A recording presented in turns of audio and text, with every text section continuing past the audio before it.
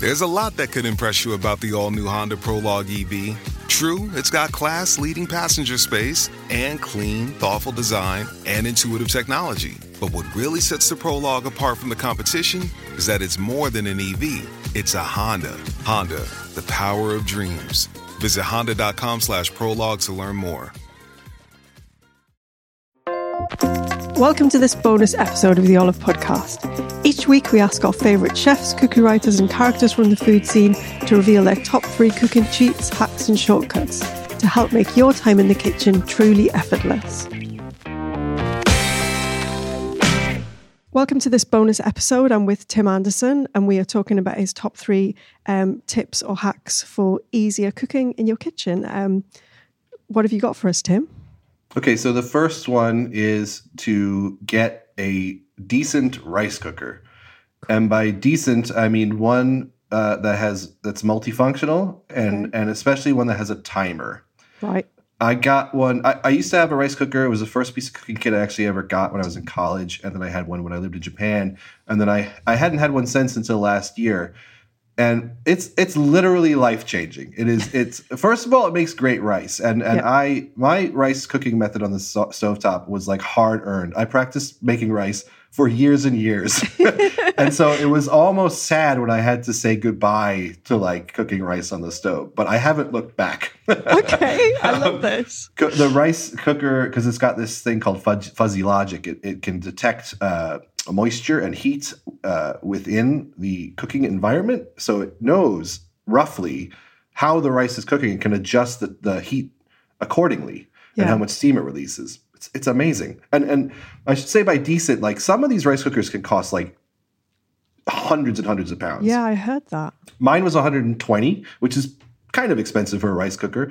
But it's so worth it. And like the main thing I love about it is the timer function, because I can set the rice to cook overnight and have it in the morning for breakfast, or I can set it in the morning and have it for dinner. But then it's got all these other sort of wonderful bonus features. So it's got like a slow cook function. I made rendang in it a little while ago, and it was awesome. It's got a steamer function. You can steam vegetables in it even as the rice is cooking. You can do that. It's got a crust function, so you can make tadig or no. Yeah. It's just awesome. It's a great piece of kit. What else can it do? Oh, I haven't used it yet, but it's got a yogurt function. So if you want to ferment yogurt or anything else that has to be kept just warm, like 40 degrees, you can do that in there. It's got different settings for brown rice, and brown rice cooking is I think particularly longer, isn't it? Yeah. Annoying and takes a long time. So again, combine the brown rice setting with the timer function, and you just have brown rice when you want it. It's amazing. It's basically like a rice on demand machine. It's really, really great. Get a rice cooker. What about number 2? What have you got for us? Number 2 is along similar lines. It's to use your microwave. If you don't have a microwave, you don't need to get one. But I've discovered that the microwave it's so good. It's good for so much more than just like reheating lasagna, which is basically the only thing I used to use it for. You can cook in it. This is the thing. You can cook vegetables in particular. I think they come out great, most of them, from the microwave. And I read up on how a microwave works and why this is. And basically, a microwave selectively agitates water and fat molecules in food. So what that does is boils the liquid that's in the vegetables and lets them steam from the inside out. So it gives, I think, like a really great, vibrant flavor because obviously, unlike boiling or even roasting, you're not losing any of that flavor. Even with steaming, I think it gives a fresher tasting result. And it's incredibly quick. It's incredibly clean.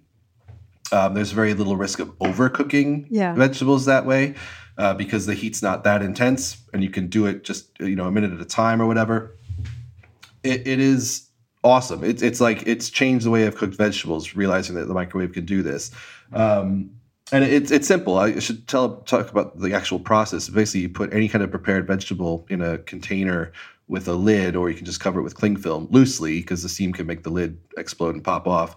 But then most veg, you just start with a minute and a half or 2 minutes, check on it, stir it up, and keep going until it's done, basically. And some of the things I've been able to microwave are game-changing. Like pea shoots are beautiful in the microwave. They come out sort of perfectly steamed and fresh and crunchy. Aubergine is actually amazing. Really? Yeah, it steams through, and it allows you to cook with a bit less oil, which I like, because sometimes aubergine dishes are a bit too oily for me. Cauliflower works really well. Shelled edamame, asparagus, runner beans. Also, you can add a splash of some kind of delicious seasoning like tsuyu or a miso sauce or something, or just soy sauce in, and that will steam as well and sort of infuse into the vegetables as they cook. It is amazing. Great. Okay, and what have we got for number 3? Oh, so number 3 is just generally if you can buy something pre-made and it's good, do it. Yeah. There's no sense in making something just to say you've made it, just for the brownie points or as a matter of pride or something like that. So like 3 things that I pretty much always have on hand and use regularly are frozen gyoza, which are really, really good. Like they're really hard to beat, to be honest. Like you can make your own gyoza and chances are it'll only be as good and probably not any better than a good store-bought frozen gyoza. Like seriously, they're amazing. The other one is there a brand of gyoza that you would, or is it just go to if you've got a Japanese supermarket? They're not technically gyoza, but the Fresh Asia dumplings, Chinese ones, they are really good. Yeah. As for gyoza itself, I like Ajinomoto, which is a old classic standby full of MSG, delicious. Then the other one is instant miso soup. Okay. And for this one, try to get the kind that's got a paste rather than a powder. Right. That is better. But I buy it in bulk.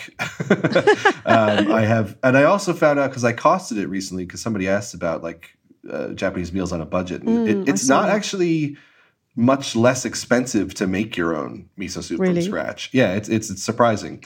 The only issue is the packaging. It has a lot of packaging, but you can recycle it. Anyway, instant miso soup is, again, one of these sort of game changer things to always have on hand, not just for Japanese meals, but just if you want a little sort of soupy snack. Yeah. It's delicious. And then the other one are pickles. Like I like pickling things and I do it often. I'm a big fermenter and I like a vinegar pickle as well. But store-bought pickles, pretty good.